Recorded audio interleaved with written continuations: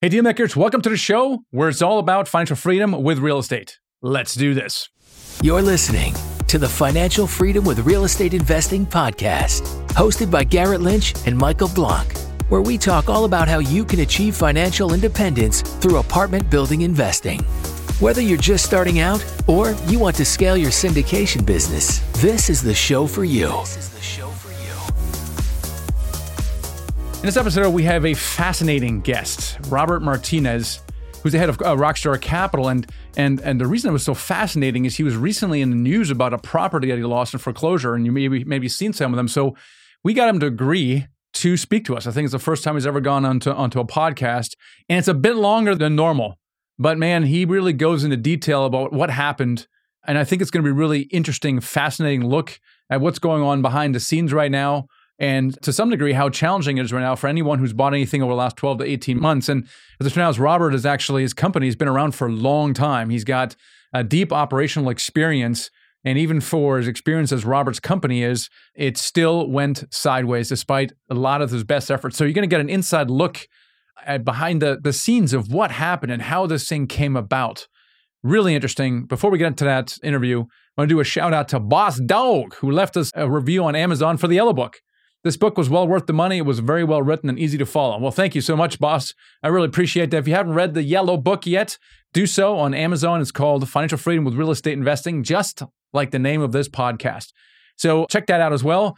We always have some success highlights, people who are doing a deal that are somehow influenced and helped by us in some way, maybe even just a Yellow Book. This one is first-time dealmaker Guy Labruciano, and he closed his first deal, a 60-unit deal in Saginaw, Michigan. $3 million was his first deal. He was working with in our mentoring program with Brad Tasha. Brad, great guy. He was our first mentor. Like we came on board. I think we looked at it in 2017. He's coming, and he's just so successful in helping people do his first deal and become financially free. So, Brad, thank you for that contribution, and congrats, Guy, on your first deal as well. So we're going to get right into the interview here today because it's a bit longer, and I don't want to miss any part of it. So let's get right into the interview with Robert Martinez. Robert, welcome to the show today. Hey, thanks for having me, guys. Pleasure. Yeah.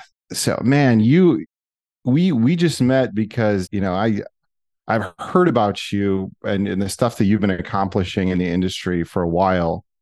And I was like, I've never really reached out and met this guy. And there's an article, which we'll get into later, that kind of prompted me to do so. But I've just been hearing you doing huge things in the multifamily space. How did you get into this? Yeah, it's funny because nobody comes out of the womb knowing real estate, So my mom and my dad were everyday people. My dad worked at Whataburger for over 40 years until he passed away. My mother worked at Levi's and Hager's. And when those went south during NAFTA, went to Mexico, she got retrained and went back to college and then worked for the school district. So my parents' dream was just, hey, go to college. Like I would have been a first generation to go to college. And I was like, okay, so we focused on that because those are your first mentors. And they tell you to do that. Then your next mentors are who? Your professors. So I go to school, get good grades, went to Texas A&M University, have an engineering degree. And of course, what do? They tell you to go out and get a good job. And so I went out there, and for the 10 years, I was in engineering. I did engineering sales, which means I didn't have a 4.0. I had something like a 3.0, 2.830. And so they threw me out there into the sales force, and I did it for 10 years. And I had a good time. I was proficient at it, but it was never going to give me the life that I wanted, and as you all know, in corporate America, that's where you started out. There's always cuts. There's always ways to be more profitable. And who do you try to cut first? It's the sales guys. They're making too much money. The accountants that have to write the checks, they don't like the sales guys because they see them come in, they see them leave. They don't know it's the sales guys that keep the light bulbs on. And after maybe the second or the third time of a transition at the company I was with, ownership changes, I got tired of my commission getting cut and giving it to the new guy who didn't have anything, and they had to try to, help him out. And I realized that I didn't have control of my financial future. It was an epiphany. My boss did, which meant that he would have control of when I was going to retire, the kind of lifestyle I'm going to lead, the kind of school my kids are going to go to. And I didn't want that. I wanted that back. So back in 2006, 2007, I started to look around for other ways of income. I found a childcare facility. I found a washateria, laundromat. even a coin operated water business. And I looked into these, I studied them. Maybe this is what I can do. And then I heard a crazy guy on the radio here in Houston named Dale Wamsley. And he has a real estate program in Houston. And it's been around a long time. It's like, you know what? After listening to him during my sales calls, because I'm in the car all the time, driving from one customer to another, I decided I would go to this real estate club. And I went in there and I paid $500 and I did the 2-day boot camp and I was blown away. I was hearing things that I'd never heard of in college, never heard of from any of my mentors. It was a different way of thinking. And so the first day was single family. And when I left there, man, I thought I knew everything. Man, this was a great all-day Saturday boot camp. I'm going to be the single family king. I'm going to go buy a bunch of houses. I learned how to rent them. We learned what improvements to make, not to keep it on the market too long. Okay, great. So I'm going to join this class and I'm going to write a $10,000 check to join. Now that's a lot of money. And my wife at the time says, well, you're not going to spend that kind of money without me. So she came back with me on Sunday and we both got exposed to multifamily. And I'm like, geez, I'm an engineer by trade. A dollar is a dollar. But in commercial real estate, a dollar is not a dollar. A dollar divided by a 5 cap is $20. A dollar divided by a 6 cap is $17. And I'm like, man, I get that. How come I never learned that formula? I never was exposed to any kind of real estate valuation, commercial real estate valuation. So I fell in love right there. Like, this is what I'm going to do. And so she let me write that check. And I went to the first meetings. And I swear to you, it was like a Rich Dad, Poor Dad book come to life. Everybody's there in this club. Everybody wants to buy real estate. Everybody's talking to everybody else to see where they're from. And I'm watching these guys that are on the stage presenting their case studies. And I'm like, man, that is awesome. Look at these guys. They're everyday guys like me. Why can't I do that? So I educated myself in the club. I did all the required reading, all the required classes that they had. And then I met up with a partner and he and I went and started to buy deals together. He was from London. He had moved here a year earlier. We joined the club in January of 2007 at the same time. And he had a big balance sheet. And I was just the local sales guy. I was the guy that knew the area. So we had a business relationship, but he was the GP. I didn't share in any of that. I was the operating arm, but I didn't share in any of the equity. I was just, an LP like everybody else, but I was the LP. Like, I can't give you $200,000 of my money because I don't know you. So I need to work with you. So by April, so we worked together looking for deals. I remember driving in the car, learning the markets of Houston, which submarkets to invest in, which not. Finally bought a deal in December of 2007. I worked it every day. I sat in that chair. I took the role of an assistant manager. I leased apartments. I knocked on doors, collect rent, which means that I got lied to and I heard every story on why they can't pay rent. I walked make-readies. I got involved with the rehab. I'm like, man, this is amazing. Next thing you know, guys, I'm there every day. I'm ignoring my day job. I'd make whatever required calls I had, and I'm ignoring my job. And so I remember my sales forecast was due in December. I didn't turn it in. It was due in January. I found a reason to not give it back. And until April, they finally said, okay, I need to see your sales plan for 2008. And instead, I gave her my resignation notice. And I said, man, I have found my calling. I love multifamily real estate. I love this. And you know what the craziest thing is? He almost cried because I was following my dream. And he goes to me, I don't like what I do. This is my sales manager. I don't like what I do. I wish I could be you. You seem so excited about this career in real estate. You know what I like? I like cows. I have a small ranch and I love nothing more than to be out there by myself with my cows. But I can't do it. It doesn't pay enough. And I'm like, wow. There was literal pain in this guy's eyes because he wasn't following what he wanted. And I was convicted that I knew this is what I'm going to do. So in April of 2008, I quit my day job, went full time, took a pay cut. I was making about $1.50 at that time. This is in 2008. So it's quite a bit of money back then to go down to making $36,000 because that's what my cut of the management fee was. And we worked it. By December of 2007, we bought our first big deal, which was 238 units. Then by August of '08, we're buying a little over 100 units, got wiped out by the hurricane, got completely rebuilt later. And then our biggest deal was a property called Casa Verde in November. And that was something like, 300 and change. And that's when I learned economies of scale. That's when I learned like these big properties are like battleships. And it takes a lot. It takes a village to run these. And just to make the occupancy move up, it takes a lot of move-ins. And it's where I learned that real estate is easy, but people are difficult. It is very, very difficult running a larger deal. I had a lot of success early on with my small deals. So anyway, fast forwarding, he and I went on for the next 3 years and we bought 2,000 units. We had a falling out as a partnership and I cut ties with him. And in March of 2010, I went on to start Rockstar Capital. And people ask, well, where'd you get the name Rockstar? And I go, well, that was like a euphemism back then. I would always, when somebody was doing a great job, I'd say, man, you're such a rock star. You're such a rock star. And it was an expression I used all the time in my previous company where I was the operating arm of a, COO of a 2,000 unit portfolio that we built from 2007 to the beginning of 2011. So I adopted that name. I brought it over and we started buying deals and I started buying small deals, 100. And I mean, small for me is 100 unit deals, 100 unit, 100, 118, 126, 108. Then moved a little bit more, 152, 162. And then I started slowly, one deal a year. See, today I have 23 assets, but I bought those early deals, one deal a year. One deal because I would put everything I could into it. I try to hold 90% for 90 days, get the refinance product, and then start moving on to another deal. I didn't leave my deals early. So I started very slow.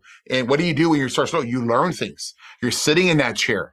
You're listening to the leasing agents or the assistant managers on the phone, talking to prospects. You're giving them that sales training that they need, right? Because in every one of these investments, right, you have to understand, if you have the scratch to sign on the note, you're probably the smartest guy in the room. So you got to trust yourself.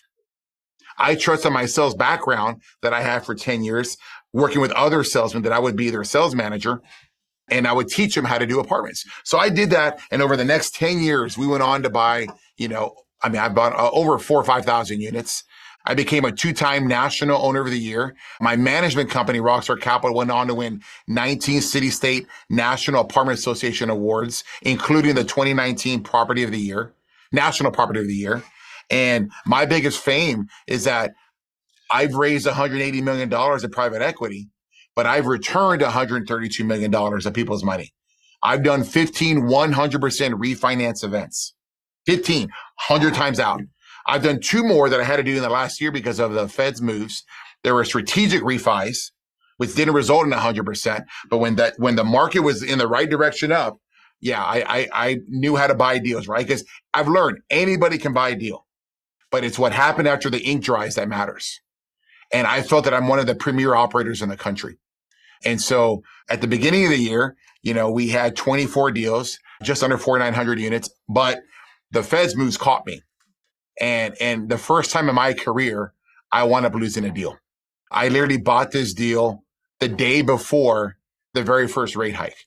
And, if y'all remember when the Fed's moving the rate hikes, nobody knew what was going on. And anybody that tells you that they knew there would be 11 consecutive rate hikes is full of shit. I don't care who they are. Oh, everybody knew. No, they didn't. You know who didn't know? My mortgage broker didn't know. The lender themselves didn't know. The credit agency that they hired to put my investment to a COO didn't know, where they put all the debt together. So don't tell me that you knew, because if you knew, then why did you put money into the deal? We didn't know. And I got caught on that. I read a book by Tim Fertitta called Shut Up and Listen. And he has an expression in there that says, there is a paddle waiting for everybody. And he said, my paddle is extra big. So I do everything I can to make sure that paddle never reaches me. And I wish I had read that book earlier. I wish I had known then what I know now. Because I think what happens for a lot of guys is when they see a challenge like that, it's just like that email you see in your inbox.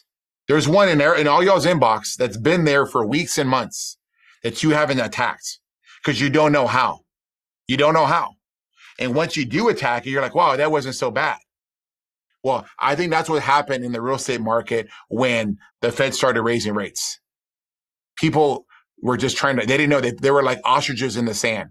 They're putting their head down, not knowing what to do, scared, in the fetal position in the closet, not knowing what to do. And what did you start to do? What did I start? So, it's interesting. At that time, I still had my management company. But the mistake that I made the last 3 years the mistake that I made the last couple of years was that I brought on people into my management company and I gave them too much authority and responsibility. And as I did that, we started to lose the culture that I had built the previous years, the culture that won all the awards that's in the lobby, that 2-time National Owner of the Year, all those Property of the Years. That culture was decimated over the next 18, 24 months to where when this was going on, I'm like, man, I cannot win with this group. I need to go with a big company. So I was in Grant Cardone's program. I met him a few years back, and I only like to take advice from people that are where I want to be. And Grant was using RPM, the company that he recommended, for all his deals. I'm like, wow, that must be great. I vetted them. I go, here are my concerns. I have recruiting concerns. I have concerns with my accounting. I have concerns with, rising costs, insurance. Do you think y'all can help me? Oh yeah, we got 200,000 units. We do all the grant deals. It didn't play out like that. So I went to them thinking that I would get help, and I didn't. What actually happened is that my expenses ballooned, and I realized something was wrong come December because the Fed wasn't stopping. And I'm like, the only way I'm going to survive this is if I take property management back. So in December, I started looking and bringing on people that had worked with me in the past that I would vouch for. Like they were my stamp group. These were guys that were regionals or property managers with me that had been successful, that had turned deals around. And I started that plan. Michael. Robert, why did you stop self-managing? I know you said that the culture, had changed, but obviously bringing in a third-party manager wouldn't solve that problem at all. Well, it's like I said, Mike, real estate's easy. People are difficult. I had brought in a group of people where it just really burnt me out, of dealing with it all the time. And, when I was given the advice from Grant that they could solve some of those problems, I'm like, man, this would be great. It's the easy button. I had a succession plan with them. I could focus on still asset management. I can focus on buying other deals, down the line. And I just think it was a little perfect storm of the wrong things. In addition, what's really hurting the market is not just interest rates, but it's rising taxes and rising insurance, especially in those coastal properties, that Southwest United States. Throw in the fact that employment is not what it was prior to COVID. Like, I'm sure you guys have seen it in y'all's businesses, right? Or you've seen it at your favorite restaurant. The quality of employee is not the same as what it was before. So all of those factors are just, we just came off of COVID. We had just come off of a major ice storm where we had to go and have big insurance, claims and whatever. There was a lot going on. I thought that it would give me that time that I needed to space. Because when you've been doing nonstop property management for 15 years, it will eventually take a toll. I think also that I lost some key people along the way that had been there with me in the trenches, had learned. And when they left, a lot of that culture left with them. And it was really hard to rebuild. So I went out there and I brought in. Yeah, you brought in because it was a way to solve that and take a lot of headache off. And what you found instead is while it took the people problem off your plate, it introduced a whole nother level of financial problems, which was exacerbated by the rise in interest rates. Yeah, I think when you get with a big management company, and anybody listening, or any management company, don't ever think that they're only there to make their property management fee, because they're not. They're there to make money. That is a for-profit business. So the bigger the company, the more the overhead. And they're going to throw in cost adders that are not already in your expense model. I run lean. I do everything in-house. That was not their model. When you self-manage, you typically, it's not really a for-profit business when you're doing that, right? It's That's there exactly as right. a I didn't make a lot of money in my management company, especially you do in the beginning when you're small. I made plenty. Mm-hmm. There was enough in the fees. When you try to get scale, right, you want to use your money to bring in other quality people so you can keep scaling, higher IQs, bigger resumes. But never, ever, ever forget in that time, there's a lesson that I learned, that you trust a resume over your own instinct and your own gut. Don't think that because somebody was working at a 20 or 30,000 unit portfolio that they're better or smarter than you. You're the one that's signed on the dotted line. You're the one that came with that scratch, and that scratch came from somewhere. And it came from a lot of good things happening right. So put yourself in a position to sign on a multi-million-dollar deal. And that was the mistake that I did, I think. And so when I went on to the third-party management company, I could see the things that they were doing wrong. Like, wait, what? Why are you doing this? Why are you charging for that? But they have it embedded. You have to go digging. You have to ask. They don't tell you. One of the big ones was employment. There was a huge overhead burden that they would throw into my payroll. I went with them thinking that, okay, you're going to solve my employment problems because I couldn't have enough people to fill holes in my business. And they didn't. They made it worse. They did not help that. I wound up learning that there was only one recruiter for the entire portfolio of Houston that they had. Wow. And I'm like, wow. So when I took back management, I had 30. And so when you don't have people, what happens? You got to go to temporary help. You have to outsource things. So all your expenses go up because you don't have enough people in the chair to help you with these. So when I took it back, within 30 days, I filled 35 holes. Wow. Within 60 days I came back, I eliminated contract services. We do everything in-house now, outside of like carpet change-outs. We paint. And I don't do resurfacing. I think that's dangerous. I don't let my guys do that. I did that in the early days. I don't do that. We outsource resurfacing and I outsource carpet, but I don't like to outsource the make-readies. If we have to go outsourcing make-readies, it's because we have the wrong guys in-house. We have the wrong organization. We have the wrong planning. And that's for me to fix that because you should be able to get units painted. Hey, are you tired of the stock market volatility or feeling like there's more you can do with your money? Do you dream of owning your real estate but not sure where to start? Now, here's the thing. You're not alone about this, and it's not your fault. There's so many options out there, from wholesaling, flipping, to landlording and turnkeys. Like, which one should you do? Which one's right to you if you want to get into real estate? And the truth is, none of the things I just mentioned will actually make you financially free and put you on a strong financial footing. But not to worry. I have a solution for you, a new idea perhaps, if you're open to new ideas. And that is the following: that we have found that the number one way to fast track your journey to financial freedom, build wealth, and retire is through apartment building investing. Now, you're probably thinking, that's great, Michael, but I don't have the experience or the money to get into apartments. And the good news is that you don't need previous experience or a bunch of money in a bank to get started. And I can say this with confidence because we've helped so many people of all walks of life do their first deal and become financially free. In fact, we've helped students close over $1.5 billion in real estate. Now, if you're skeptical, that's okay. If you're skeptical is fine, but you're open to this new idea, then let's have a conversation. Go to themichaelblank.com/call and schedule a strategy session to explore working with us like so many others have before you as well. We're really excited to guide you on this journey, and don't let fear or disbelief or what you think is possible hold you back.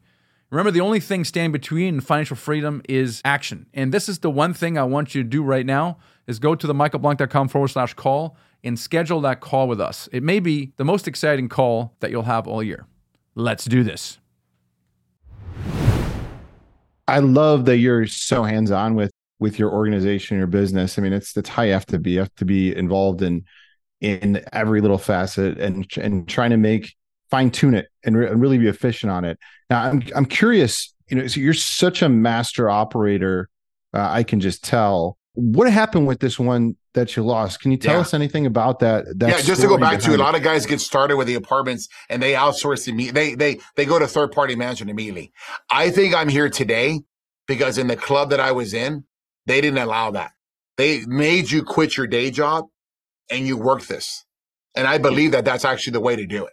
I think you should go. I quit. If you're willing to take people's money, then you can walk away from that $150 you were making and you can work this. That's why I went from 150 down to 36,000.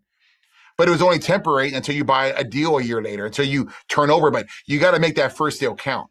So I think all those things there allow me to understand. And when you understand something, you can make better decisions. No third-party management company is going to bullshit me and tell me this is why, because I've already run it. When I go and look and you have no skins on the wall and I have skins on my wall, there's a problem there. So what got me on this deal was a few things. I think number one, as I said, I bought it at the wrong time. I mean, this deal gets underwritten in November, December. Remember that. We closed in March, the day before the very first rate hike. Nobody was talking about it. You know how I know? Because they didn't have any kind of interest expense, interest reserves. There was nothing to make them think that. We had a rate cap, but when I'm getting it, I didn't, whatever. That was only the second time I'd ever purchased a rate cap. I had never been required in any other deal. So it was a concept to a lot of syndicators, I think, to a lot of operators, they were very unfamiliar with. And yeah, we had a rate cap, whatever. It wasn't very expensive, and I'm like, I don't remember what it was anymore right now, top of my head. I know what it is now to buy. It would be like 1.4 million. But at the time, I mean, I remember I bought a deal in August the year before, and that rate cap was $40,000. And I just thought when I bought it in August, it's just a nuisance cost. These guys, whatever, just another line item on the title sheet. The closing statement, didn't put into any idea. Never imagined that the Fed was going to raise it 5.25, 5.5 points. Never. And again, I think if you say you did, you're lying. You're lying because nobody did. Nobody did. The smartest guys on Wall Street didn't know. The bankers didn't know. BlackRock gave back, or whoever it was, gave back deals. They didn't know. Nobody knew. So what got me on that deal was that, number one. At the same time, my insurance was $700 a door. And when I renewed a year later, it was $1,600 a door. Understand this. At the same time, when rates go up, so does the cap rate. So whatever your deal was valued at the beginning of the year, you can add 2 points to that cap rate. It's no longer valued at. Anything that was $60 million in January of 22 is today $45 to $40 million if you've done nothing because the cap rate's moved against you. It's a massive, massive swing. So I think that was the biggest pieces. I think we encountered an Airbnb issue. I have a sister property that we bought, which is not too far away, had done extremely well. We had bought the one I bought in August. Immediately made improvements. It was another rock star success story. Cash flowing after the second quarter, boom, boom, boom. Actually, first quarter. Boom, boom, boom. Big money. I'm like, okay, good. Another property opportunity comes in a couple streets over. I'm going to hit it. Let's go get this one. I think we all were aggressive in our underwriting, not knowing what was going to happen. The bank, me as well.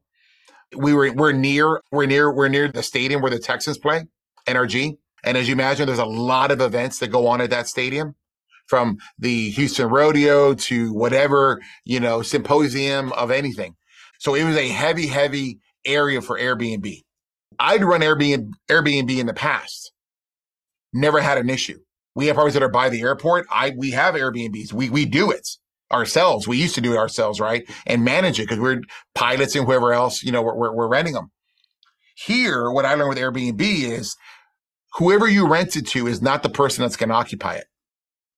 And we got overloaded with Airbnbs. We had at one point, I want to say 70 Airbnbs on a 280 unit deal. It was a huge percentage. They were causing crime.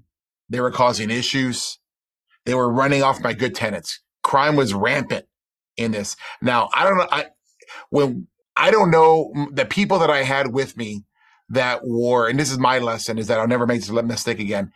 I'd always done the unit walk. But because I had people that I had brought on, like, oh no, we'll do it. You keep working at the office. We'll take care of it. I've done hundreds of these. I know how to do this. Like, okay. Not a one of them saw the Airbnbs. I think I know that then I would not have known what it was going to happen, but I would have seen Airbnb key signals. I would have seen the little realtor locks on the door. I would have seen the little books that they have there when you walk in. I would have noticed that the pantry had a lock on it, right? Where they keep their supplies. Airbnbs are terrible for our industry. I fucking hate Airbnbs because you don't know who they're allowing into your property. You don't know. If you go to Airbnb right now on that property, you'll find, not anymore because I cleaned it, but there was prostitution. There was all kinds of craziness that were going on there. They don't care. I used to live in an A-class building and they had like 10 of them a while ago. And it was terrible. Like everybody hated the Airbnbs. They would noise complaints, crime. Because they don't care. They don't care. There's nothing liable to them, to the people that are renting them out. So you have to give lease violations to the leaseholder. You have to fine them and you have to eventually have to kick them out, but you don't know because you're seeing that revenue come in. Yeah. You had the Airbnbs, so that was an issue. Obviously, it was jacking That was up the first crime. issue that drove down occupancy and bled us sooner than what we should have been bled. And you had to get rid of those guys. So you probably Yes. started doing that, and then you had to build it back up. Like you said, they're battleships. Yes. Then you have the insurance comes in. Remember, when you have $700 a door, that's what you're escrowing. You're not escrowing $1,600. So you have to write a check to the insurance company for that difference. Then your escrows are going to skyrocket. Where do your escrows come from? Your cash flow. So at what point, Rob, were you like, you know what, this isn't worth doing another cash call, doing a cash call or anything like that? This is good money after bad. Let's let me write into that story. So again, I'd never seen this. I'd never been in a situation where I was having a money crunch on any deal. So I'm having to understand, I'm going to understand what's going on. I had to dissect it. Then I realized, man, I'm not going to be able to get out of this without help from the lender. So I got a hold of our mortgage broker recommended somebody, a workout specialist. Just like you've seen the movies. If you've seen, Too Big to Fail and movies like that, there was workout specialists working between the different banks. Yeah. So that's like what I had to hire. Lawyer or something. Yeah, it is. Yeah. And then I had to hire the real estate attorney. So it was $115,000 out of my pocket that I paid. And you got to get them up to speeds, look at all the financials, tell them the story. Then they got to paint a picture. Then they got to create a pro forma. I think you said, Gary, you've talked to one or two, right? Mm-hmm. Then they're going to contact the lender. Now, again, I didn't know who even the lender was. I was dealing with a debt fund. So I didn't know. It wasn't like my mortgage broker knew his guy. I've got loans at KeyBank. I've got loans with other big institutions, Berkadia. I know who to call if I have a problem. I didn't know who to call. These guys took a minute, on who to find out. And then we finally got a hold of the decision maker. We're sending proposals in. As we're sending proposals in, we're bleeding out, and nothing stops the pain. And so every time we spend time and we get rejected on a proposal, we're bleeding out. And I say, you know what? I immediately increased communication with my investors. And I said to them, we're in trouble. Here's my plan. I'm going to hire a workout specialist. I thought it would go 30 days. It actually took the better part of 90 to 120 before something was finally decided. And I took the hit. So I put the 115,000 up. As we're losing money, we're running short on our balance on the mortgage payment. The lender was very clear. If you were behind, I'm not going to work with you. Okay. Wrote my first check. Coming on the proposal, we're asking for a reduction in rate. I need short-term help. I need monthly cash flow help. I needed short-term rate help. He said no. Another proposal, we asked for a deferral to the back end. He said no. We asked for a DPO, which is a reduction of the balance. He said no. Now, I didn't have any COVID problems. I was fine. We had a year's worth of reserves. So I never had to go to my lender for help.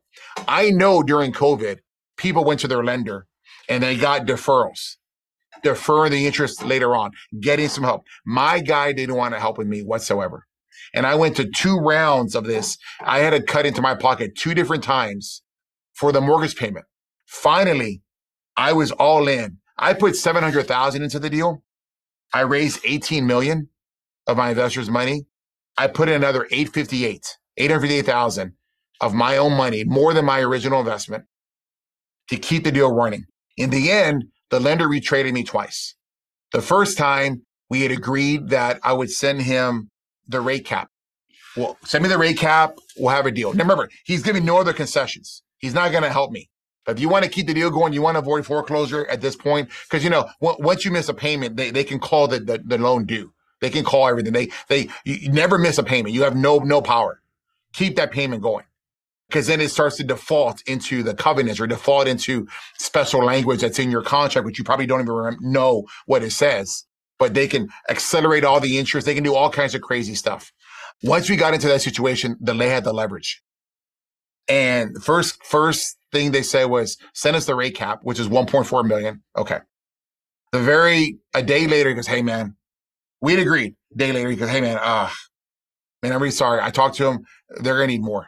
Okay. What do they need? Well, they want the rate cap, but they also want 12 months reserves. Okay.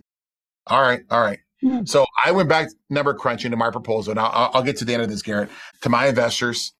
And I say, guys, we need to raise 12 months of reserves, which is about a little bit over $1 million and change. We need to $1.5 million, I think is what I remember.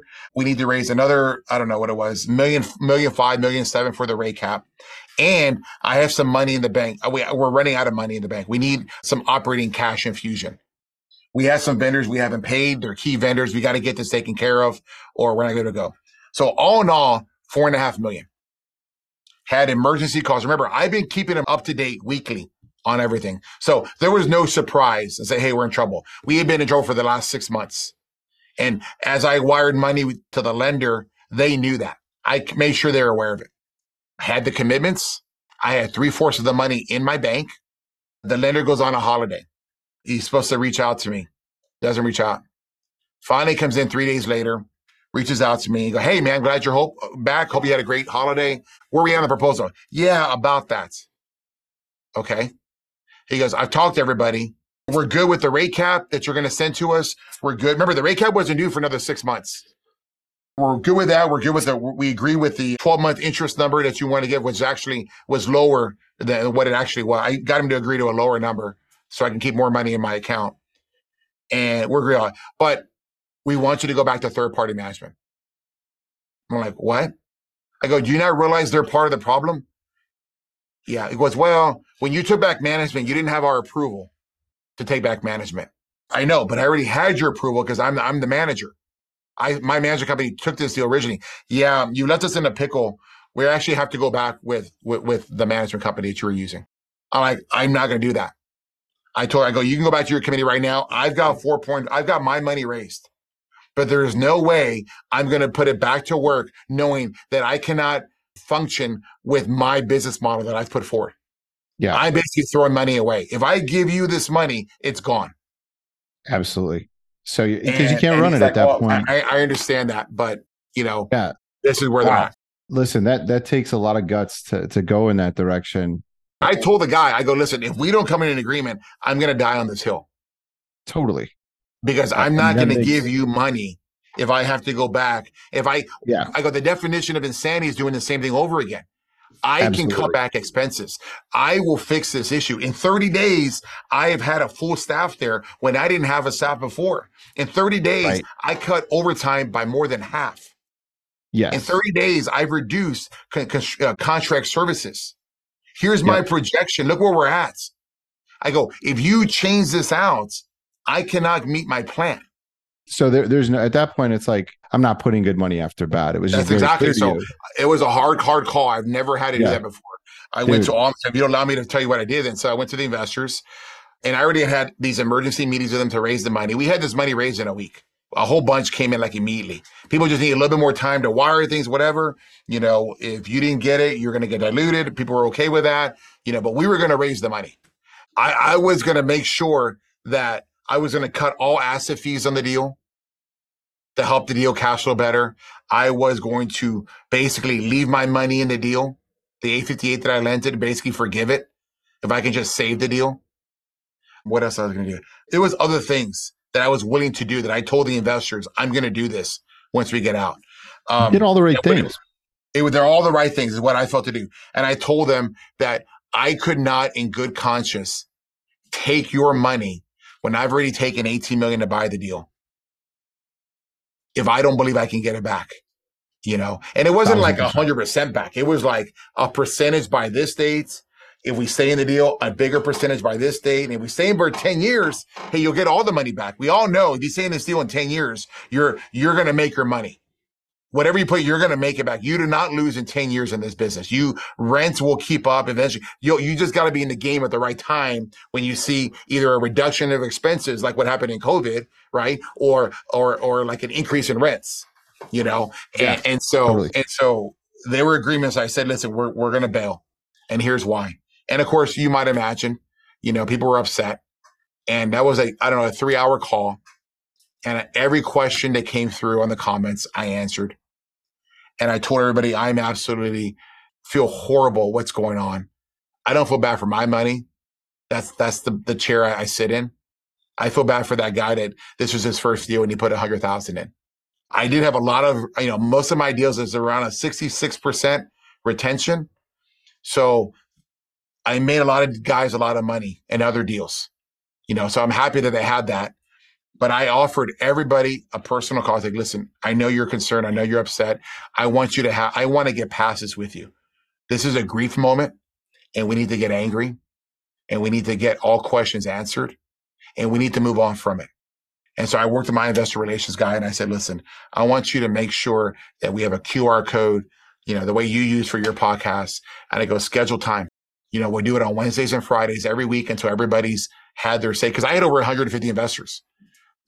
Everybody that I don't hear from, guys that I do hear from, I'm sure they want to know what about the rest of the portfolio.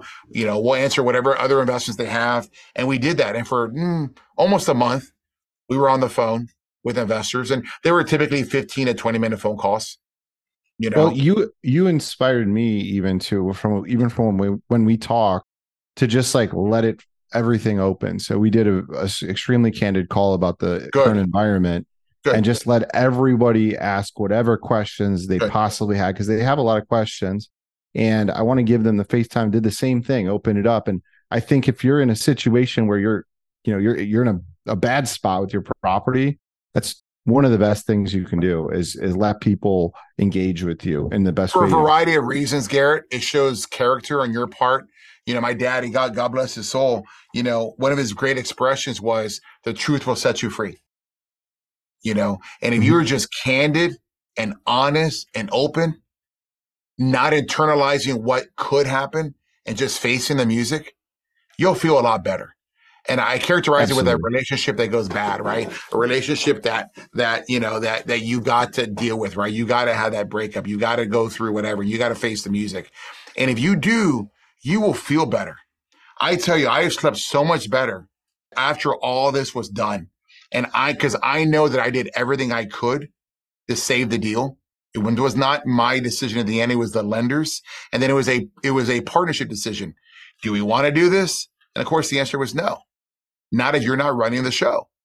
Right. And having everybody an ability to reach out to me privately, not over a call, not being rushed, to have 15, 20 minutes to, basically repeat the same answer, or ask a new question, or talk about, the other thing. It gave everybody that closure that we need to not look back. I don't look back at this deal anymore. What I do is I take the lessons and I make sure that it's not going to happen again. See, this shouldn't have happened. I'm not your typical syndicator. Right? I even hate that word. I'm an operator. I've been doing this since 2007, and I've done it at a level that's really high. And my trophies, my skins are on the wall. I know what I've created. I feel horrible that I got caught. So if I can at least give a message, a lesson to everybody else so that how they handle it. The best compliment I get from my investors now is the integrity that I showed. This changed everything. When I saw that that not just with this, but the cycle that we're in, I changed my reporting from monthly to weekly. They get a weekly performance update on every single deal. Leasing traffic, leases, cancels, denials, renewals, what have you. And for the longest time, people were loving it. People are now like, oh, it's a little too much. I go, well, good, delete it.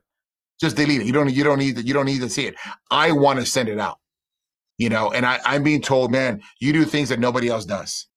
And I feel good that I want to be as transparent as I can because, I still think a recession's coming. I don't even think we're in it yet. We feel it more personally because we're in the real estate game, but everybody else is going to feel it. Michael. So Robert, you were saying you don't look back on this deal except for what you learned from it. I think that's a great attitude. But looking forward, are you kind of like now on the sidelines, kind of going to, lick your wounds a little bit, or do you feel like are you ready to buy? Yeah. So I don't think, first of all, I won't buy until I feel comfortable to buy. Okay. So number one, my portfolio is not in a position for me not to look at it right now.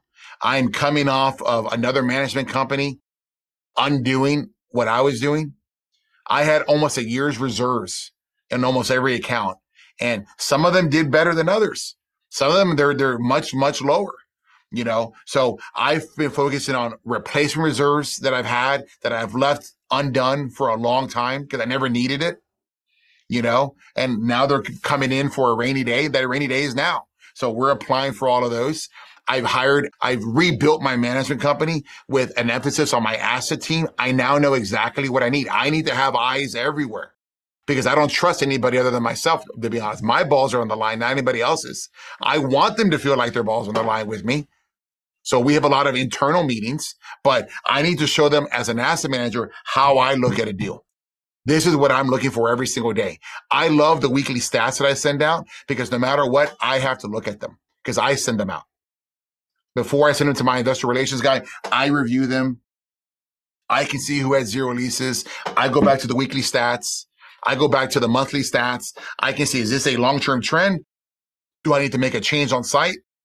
I'm in complete control of my portfolio right now like I haven't been in a long time. And with that, what do you know? Things are getting better. What do you know? So I have a little bit of ways to go. I've made a commitment to my investors that, because I paused distributions this year because it wasn't prudent. Even if you're doing well, it's not prudent. That providing the economy stays what it's supposed to be doing, I will be ready to go come the end of the first quarter.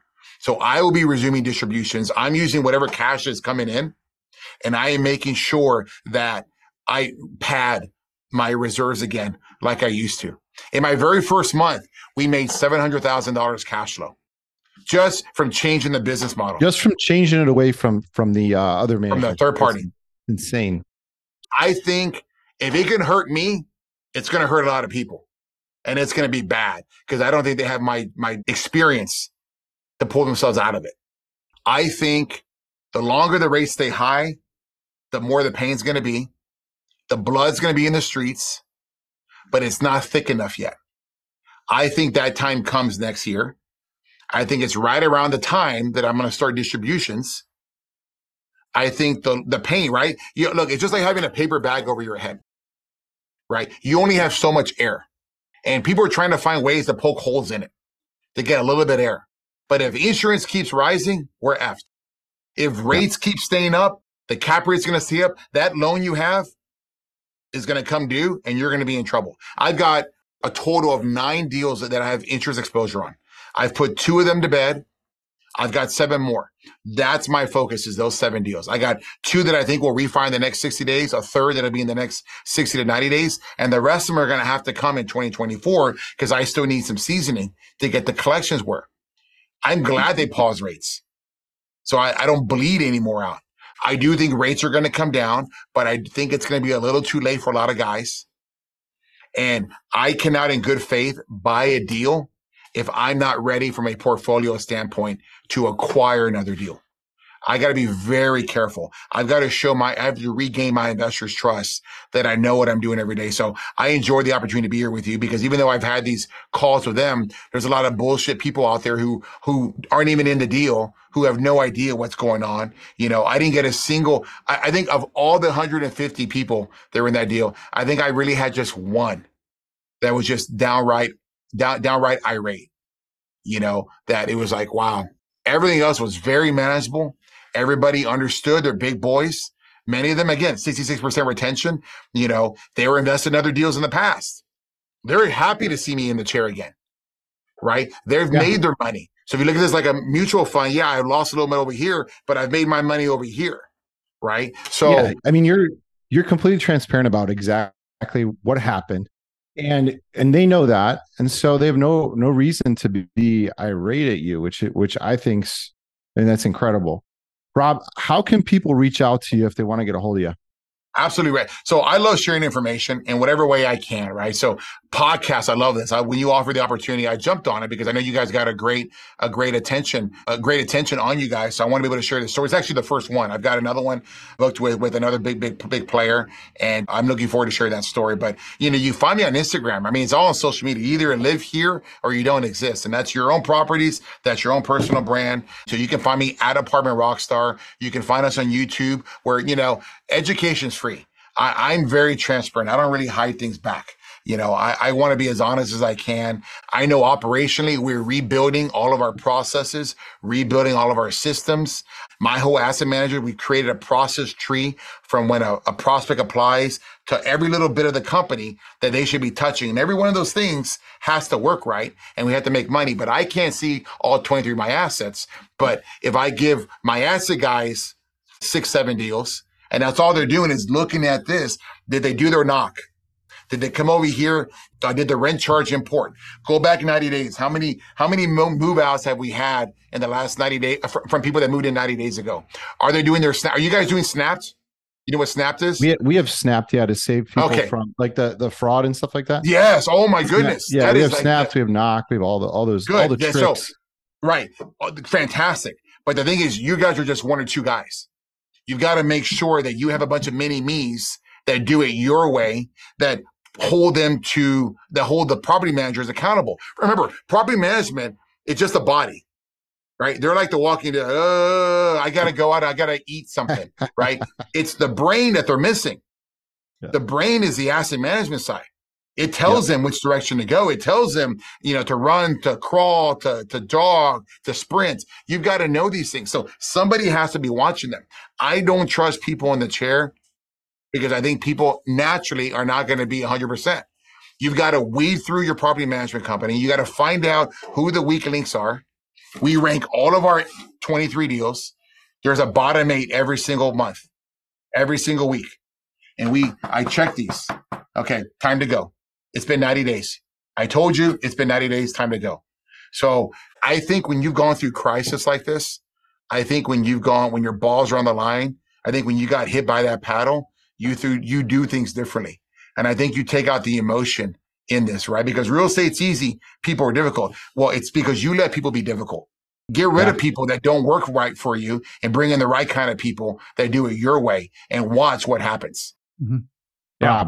This is unbelievable, man. Everything that you said, we typically go a little short on the podcast. I had to have you share this amazing knowledge with everybody. So we're so happy to have you on the show. Thanks for joining us today. Thanks so much, guys. I look forward to reaching out with you guys again soon. We'll see you, Rob. Bye-bye. Man, what a story that was, huh? Man, I'll tell you what, I haven't known Rob for very long, but I can just tell right away that the guy he's just extremely transparent. He's very honest. And that was a treat to be able to listen to him talk about all the things that have been going on. And a lot of operators are feeling right now, but maybe are not speaking on, or maybe, are trying to hide under the rug. I mean, this is real right now. This is a reality. And, I loved how he was talking about how, he went into, first of all, how the thing that he mentioned about being a salesperson that gets cut. I was literally having a conversation with an EO member today that a salesperson got cut, and that is a real thing, right? Like, so going from that to getting into multifamily, that's how people do it. And now we're in a time where you got into multifamily, maybe you made that jump, and things are not working in your favor right now in the economy. So being able to touch on some of that stuff that he did, I think was really powerful.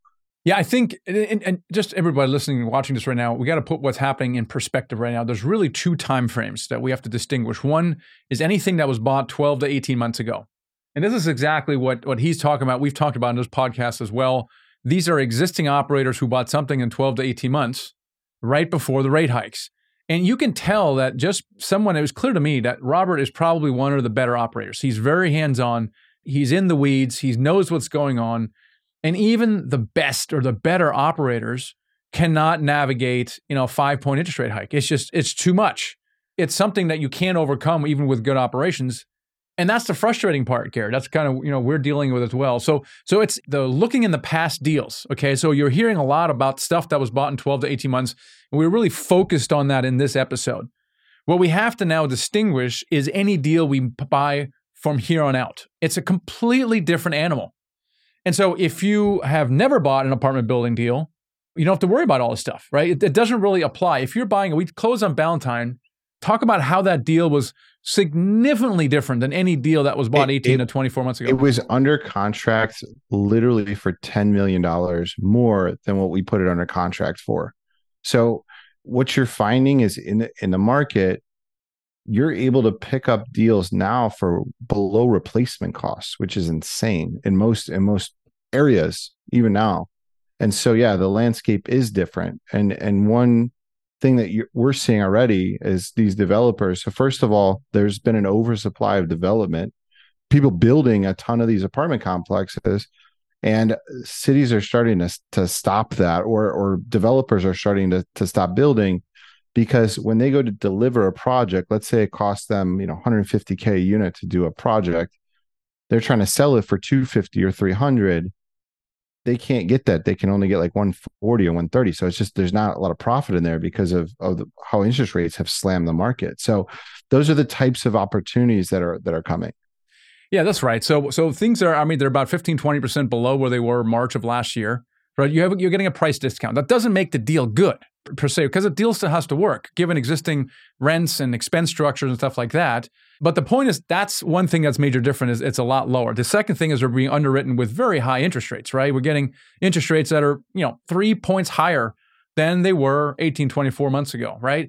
And so we're coming into a totally different cost structure. It's almost like 12 months ago, 18 months ago was like the top of the market. March of 2022, top of the market, right? Now, some people say, are we in the bottom of the market yet? Well, it remains to be seen. However, I would say we're probably down to the bottom part of the market within 12 months. Like, that's insane. Normally these things take like 7 years, slow market cycles, right? This one, boom. Within 12 months, we're kind of at the bottom of the market. And so therefore, given the right opportunity, I think Robert, it has to be right for him, right? So we're going to start seeing some distressed assets coming on the market.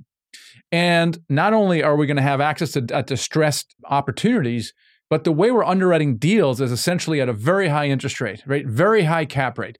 If we're going to use, we may or may not use floating rate debt. Let's say we do, we're going to get very expensive fixed rate caps on these things. So the way we're going into these deals now and the opportunity we're going to see are vastly different. Therefore, in my opinion, it's now a really good time to start looking for opportunities. And my advice to you is don't try to time the market. Because here's what's happening, Gary. We talked about this off air, is that we're still underwriting deals and making offers. Now, we're already starting to see the market shift a little bit week by week, but you're not seeing this thing in the news. Your broker's not going to call you. You're only going to get this stuff in the off-market world because you're already engaged with your broker. The broker's saying, hey, there's this owner that I think they're going to need to sell. I think here's what we need to come in at, and we start making these off-market. And you'll miss that entirely if you wait until the market recovers. Because if you wait until the market recovers, guess what? It'll be too hot. And then you have to wait till it cools again. You're never going to get into game. So now is a really, really good time to kind of get educated and start looking at the market and start doing some deals. So hopefully that didn't scare you. It should only help you if you already have deals, and it helps very helpful to hear from Robert what he did. If you don't have any deals right now, it's irrelevant to you. I mean, it could be a cautionary tale of how to survive such a downturn, but really what you're looking for is opportunity to get into deals and more distressed deals from operators who are not nearly as good as Robert is. So hopefully you were not discouraged from that, but you're very much encouraged to get into this opportunity of multifamily. So let's go get a deal done, Garrett. Talk to you next time. Thanks for listening. Take the next step toward financial freedom by downloading Michael's free ebook, The Secret to Raising Money to Buy Your First Apartment Building. Head over to themichaelblanc.com/ebook to get the free training.